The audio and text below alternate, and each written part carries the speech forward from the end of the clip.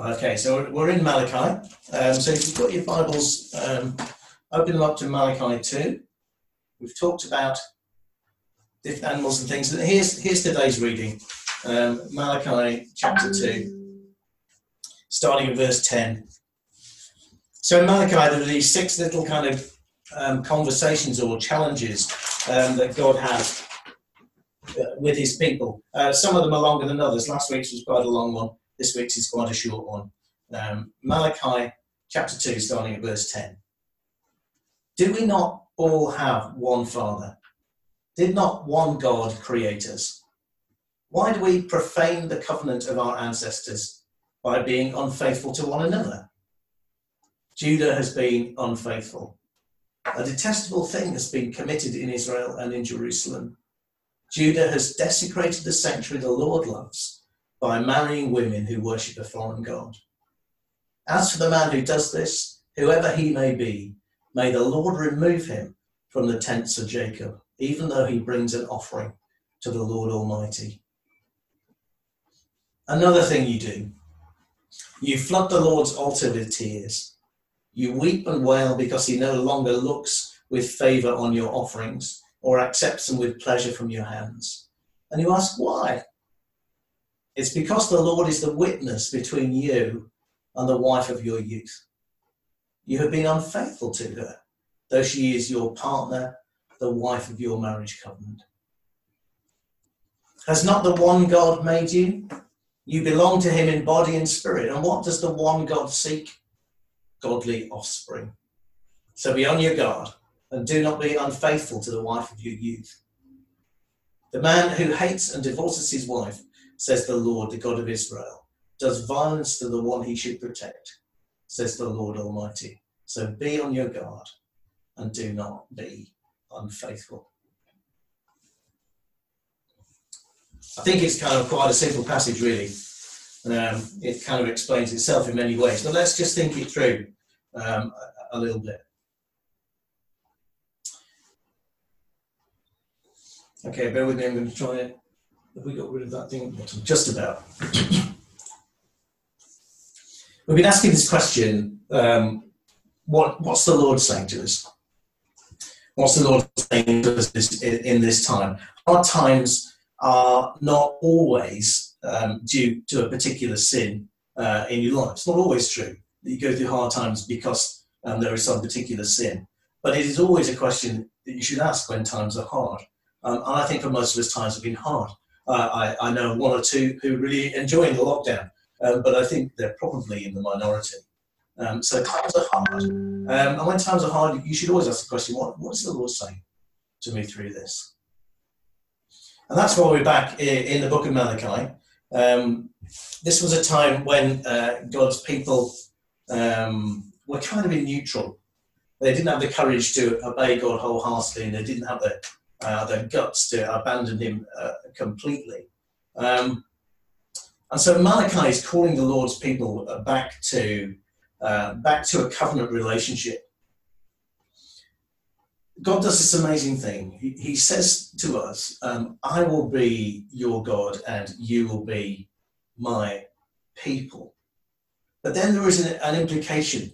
If God is going to be our God and we are going to be his people, then there is an implication that we will obey his commands and we will reflect his character.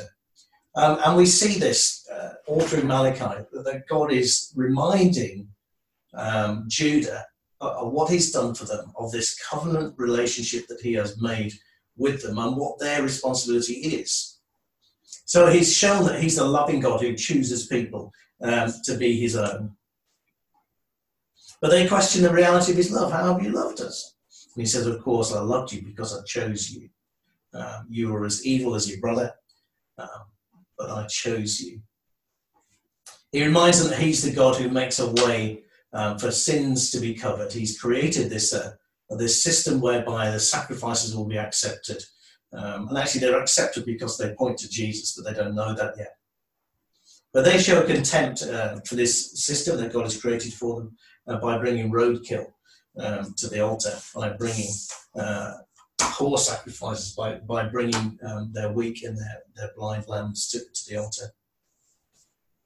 And today he starts by saying that he is the one God and Father who has made them a people. And they are to reflect this unity, this oneness of God by being one, and to reflect it by being faithful to one another. But they're being unfaithful to each other, and specifically in this issue of marriage. So let's dig in. It will be quite brief, but let's look at it. Judah has been unfaithful. That's the charge that the Lord through Malachi is making to them. A detestable thing has been committed in Israel and in Jerusalem. Judah has desecrated the sanctuary the Lord loves by marrying women who worship a foreign god. A detestable thing has been done. So the people of Judah have been marrying people from other countries. That's not the issue, but they're marrying, particularly the men who are divorcing their wives and marrying people who worship a different god. So it's not about racism.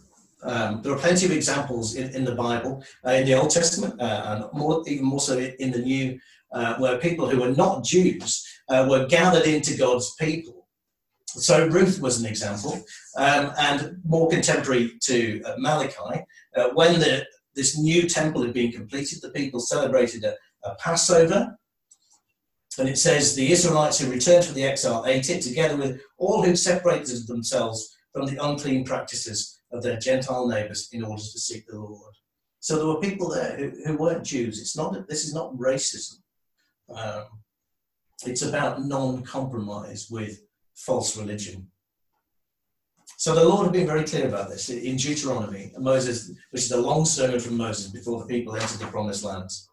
The Lord had said to them, when the Lord your God brings you into the land you're entering to possess and drives out before you many nations, then you must destroy them totally. Make no treaty with them. Show them no mercy. Do not intermarry with them. Do not give your daughters to their sons or take their daughters for your sons. For they will turn your children away from following me to serve other gods. And the Lord's anger will burn against you and quickly destroy you. So Judah has a command from the Lord not to intermarry into other religions. But by doing so, they've profaned the covenant. Profane is an interesting word, isn't it?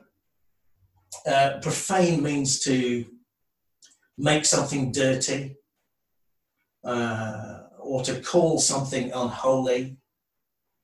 And they've called this covenant, and the covenant is their relationship with God.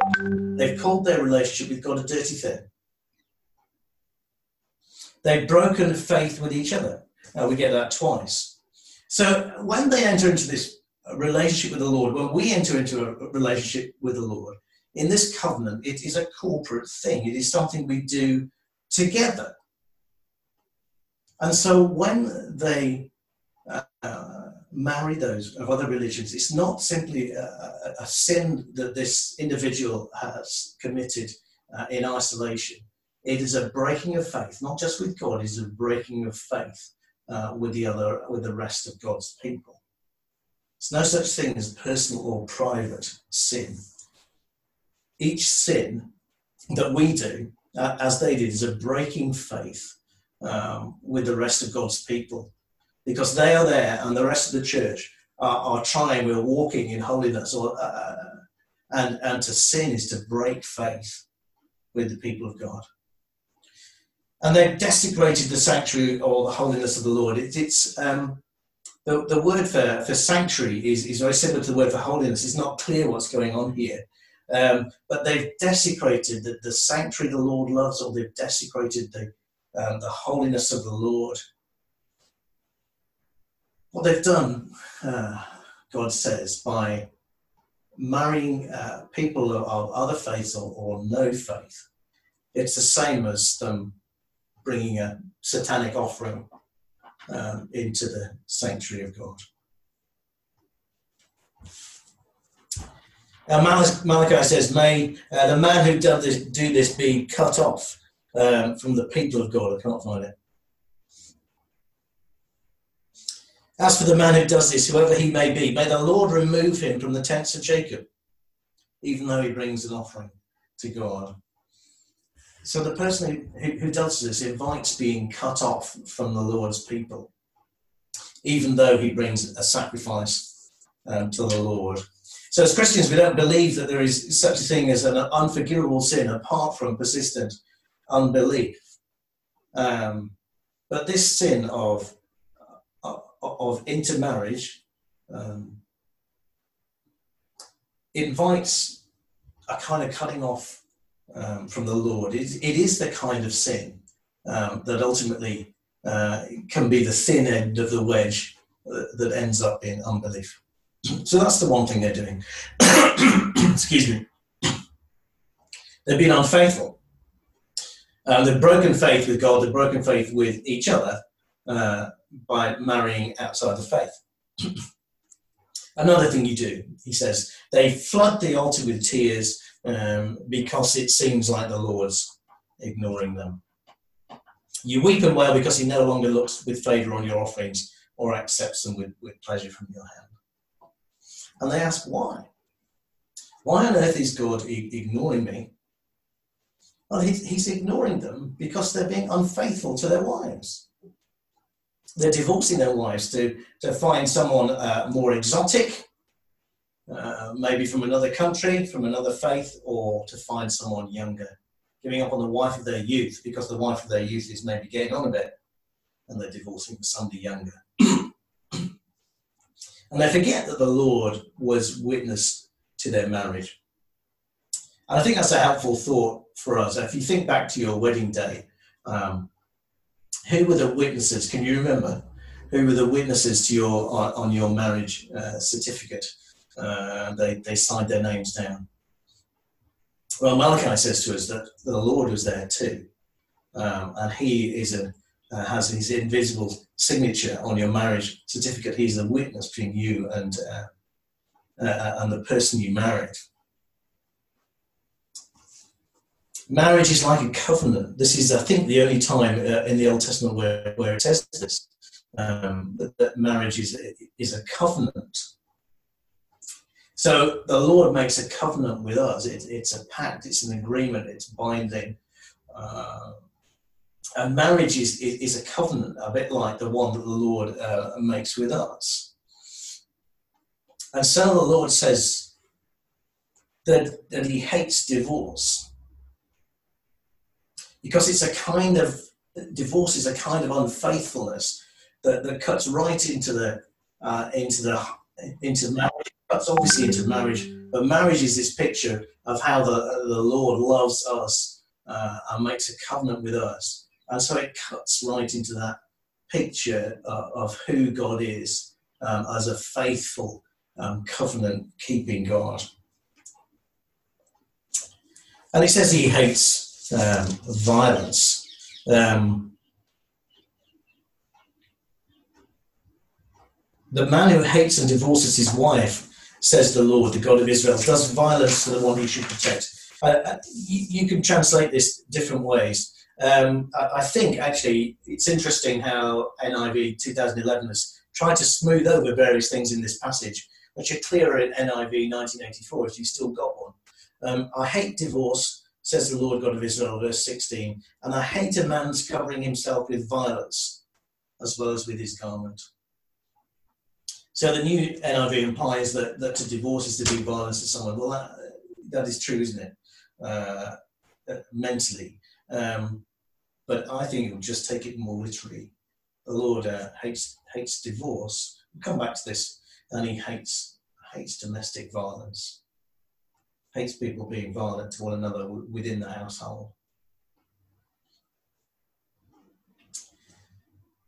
So the Lord makes husband and wife one. Has not the one God made you? And what does the one God seek? Godly offspring. Godly offspring. He's made you one. If you're a married couple, the Lord has made you one flesh out of the two.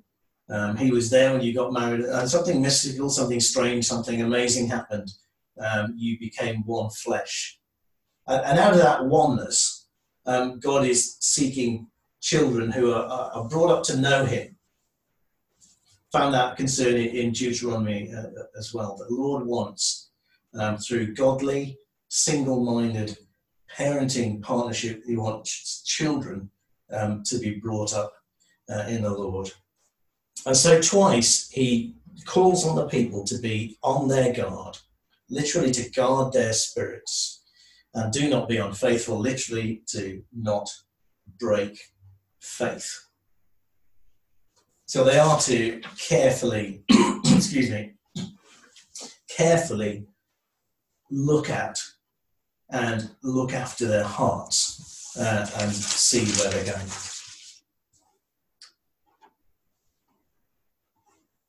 And let's just apply this to ourselves briefly. What is the Lord calling us to? He's the same God. He's called us into a covenant relationship with him as his people. So we're in a covenant relationship with one another. And because he is one God who made us and chose us and brought together, then we should be one. We should be unified. And there are some implications out of this. We should be wholeheartedly against racism. I had an email in the week, because I signed various petitions by email along the way, to sign a petition about what has happened in the States. And it's a horrible, horrible thing of racism. I don't know whether it is my responsibility to sign petitions going on in the States, but we shouldn't stand by. We shouldn't accept racism, and certainly not in the church. We are the people who've been accepted by God, and Jesus is drawing for himself a people out of all nations, and in Christ, Jew and Gentile are made one. We should be people who wholeheartedly stand against racism. We should insist that Christians marry Christians. Interesting passage in 1 Corinthians 7. Paul says that a woman is bound to her husband as long as he lives, but if her husband dies, she is free to marry anyone she wishes, but he must belong to the Lord. So when you have the freedom, and obviously, if you have the freedom, you must marry in the Lord. And there's another passage in 2 Corinthians which says, don't be yoked together with unbelievers. For what do righteousness and wickedness have in common? What does fellowship does light have with darkness? That's not simply about marriage, it's about more than marriage, but it's not about less than marriage. Don't be yoked together with unbelievers. To marry, and I recognise this is a delicate subject, and it cuts close to the mark for many folks in our church. To marry a non-Christian is to break faith. To break faith with God, and it's to break faith with your brothers and sisters in Christ. We should hate divorce, especially the divorce that's going on here in Judah, that they're divorcing with the intent to marry outside the Lord. Hate divorce, but not hate the divorcee. So divorce is like this cluster bomb. It goes off and causes damage in all kinds of directions. I don't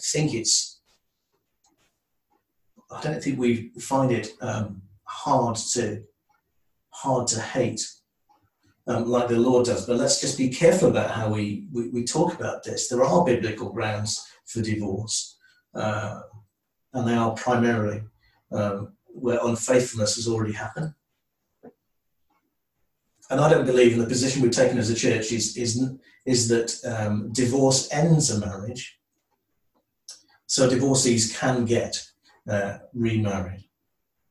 Need to be discerning about these things and see what's happened. Discerning but not judgmental. And we should be constantly tender to divorcees. We should hate domestic violence. I don't think that should need saying, but let's say it anyway. We should support godly parenting. Sometimes those who are trying hard to bring up their kids in the Lord are treated with humour, as if it's a funny thing, as if it's trying a bit too hard, as if it's taking life a bit too seriously. Well, it's not a joke. What God wants out of your marriage in the Lord to a fellow Christian is he wants godly kids. That's his aim. So let's have courage. Let's have courage to carry on trying to parent our kids. We all fail. And we're providing the support in the Raising Faith course, even as we speak. But let's pray for one another's kids. It's great to see all the kids in the videos. Maybe as you think about that, you could pray for each one of them to grow up knowing the Lord. And pray for their parents too. It was always a challenge, even to get some of them to stand in the video. And we should guard ourselves in spirit. And in particular, I want to make a call. I want us to be alert to mental unfaithfulness to your husband or your wife. And I want to read you some stuff. You can see this. A book by John Benton. It's called Malachi, Losing Touch with the Living God. And he applies this in a variety of ways. And I want to read some of it too. I guess you can see the post-it notes. Because I think he expresses it really well. The general principle, God doesn't withhold his blessing from people out of mere whim or caprice. When God no longer appears to be listening to our prayers, he does this for a reason. Sometimes it's to teach us patience and persistence and to give us an opportunity to show how much we desire him and his blessing. More often, however, it's because there is sin in our lives which we are aware of but are unwilling to do anything about. God's answering our prayers does not depend on our being sinless. If this were the case, no one would have their prayers answered, for none of us is perfect this side of heaven. However, God's hearing our prayers does depend on our being serious about the fight against sin in our lives. It's not the presence of sin, but the toleration of sin which shuts down communication with heaven. Psalm 66, if I cherished sin in my heart, the Lord would not have listened. But God has surely listened and heard my voice in prayer. I find that really helpful.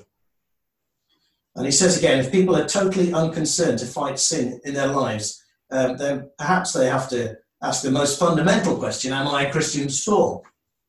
But even a true Christian can fail to want to deal with sin properly in the way the Apostle John outlines. And if this is the case, he or she will lose that felt sense of fellowship with God, and his or her Christian life will become barren and dry. If Christians tolerate and cover up for their sins instead of coming out into the open with God, cutting the excuses, confessing and repenting, then the knowledge of the Spirit's presence is withdrawn from us. We become powerless in prayer and fruitless in service. That is the price tag of sin for the Christian.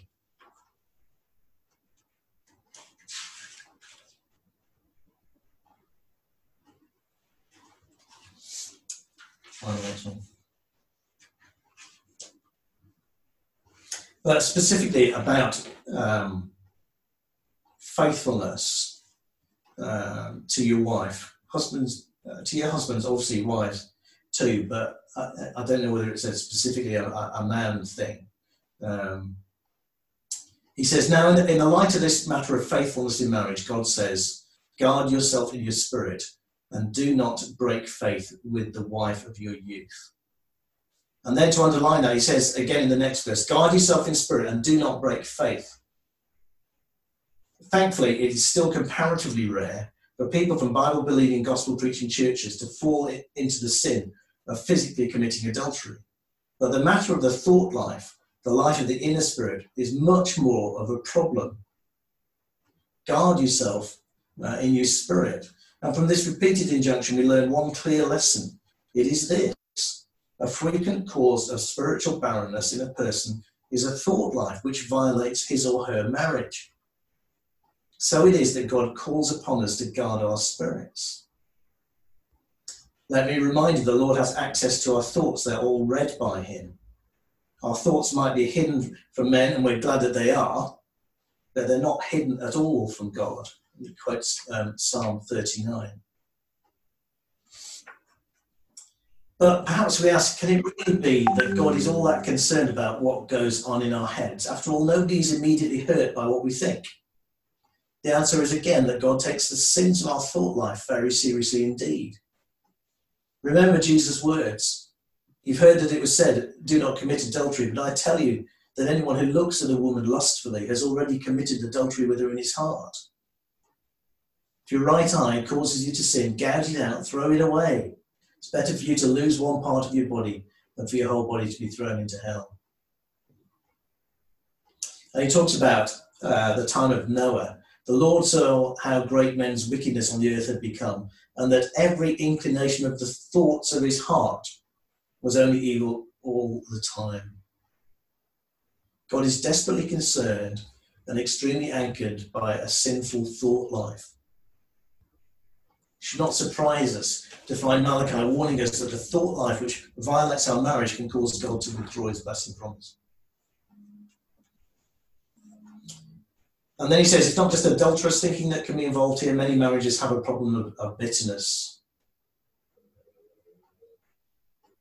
Many a woman marries with high hopes for the future, but perhaps your husband has not made such a success of his career as was initially expected. That dream house in that idyllic setting has not materialised, and there is little hope that it ever will. So now there is blame and bitterness. Or the wife who deep down is breaking her marriage vows, saying to herself that she could have had a much better life without him. She could have had her own career without the hassle of pregnancy and nappies and children. Even Christians can flirt with these thoughts, and it is an avenue of thought which breaks the marriage covenant and brings about a withdrawing of God's fullness from our lives. I'm going to give you just one more. Let's be blunt. Church-going, respectable people can be a very strange breed.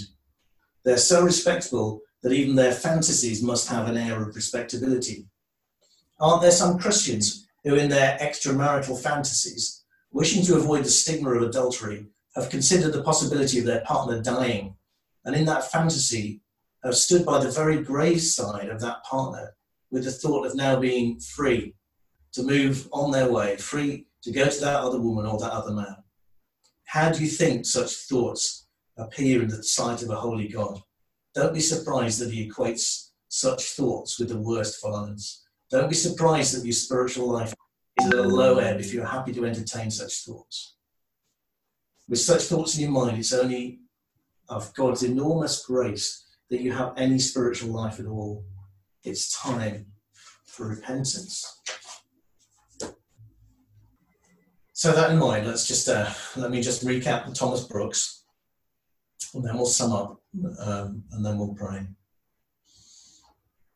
It's Thomas Brooks writing in The Plague of 1665. How do you spot what your sin is? What does conscience say?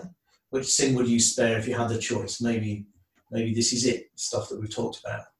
Which sin most destroys your confidence in approaching God? And does the affliction match the sin, those things we talked about the last few weeks? Two more for today. Are you being treated in ways in which you've treated others? Sometimes the hardship that comes to us, God allows it in his grace to be a pointer to the things that we get wrong. And here I think a really really discerning one. Which sin do you least like hearing preaching on?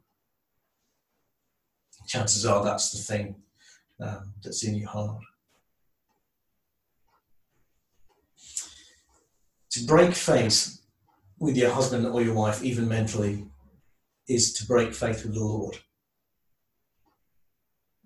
And is to break faith with the Lord's people. Don't break faith. God, your spirit.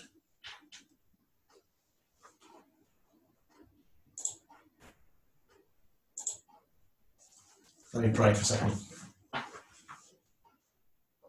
Oh, Father God, we confess that as human beings, even though we're Christians, we are so good at deceiving ourselves.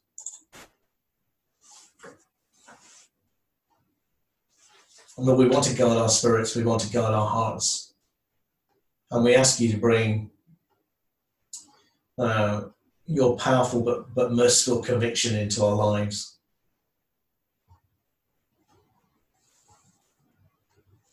And then we ask for your grace to root out what is unfaithful in our thinking. We ask for grace for each and every marriage represented here. Lord, that they might be honest and open and godly. Pray for every single person represented here, Lord, just to help them too to be pure in thought. Whether singleness is a blessing or for this moment appears like a curse. Have mercy on us all, Lord, for our thought lives. And we pray, Father God, you lay on our hearts that to sin, especially in this kind of way, is not simply a sin against husband or wife. It's to break faith with the living God, and it's to break faith with the covenanted people of God. We ask for your mercy and we ask for your help. And we ask it in Jesus' name. Amen.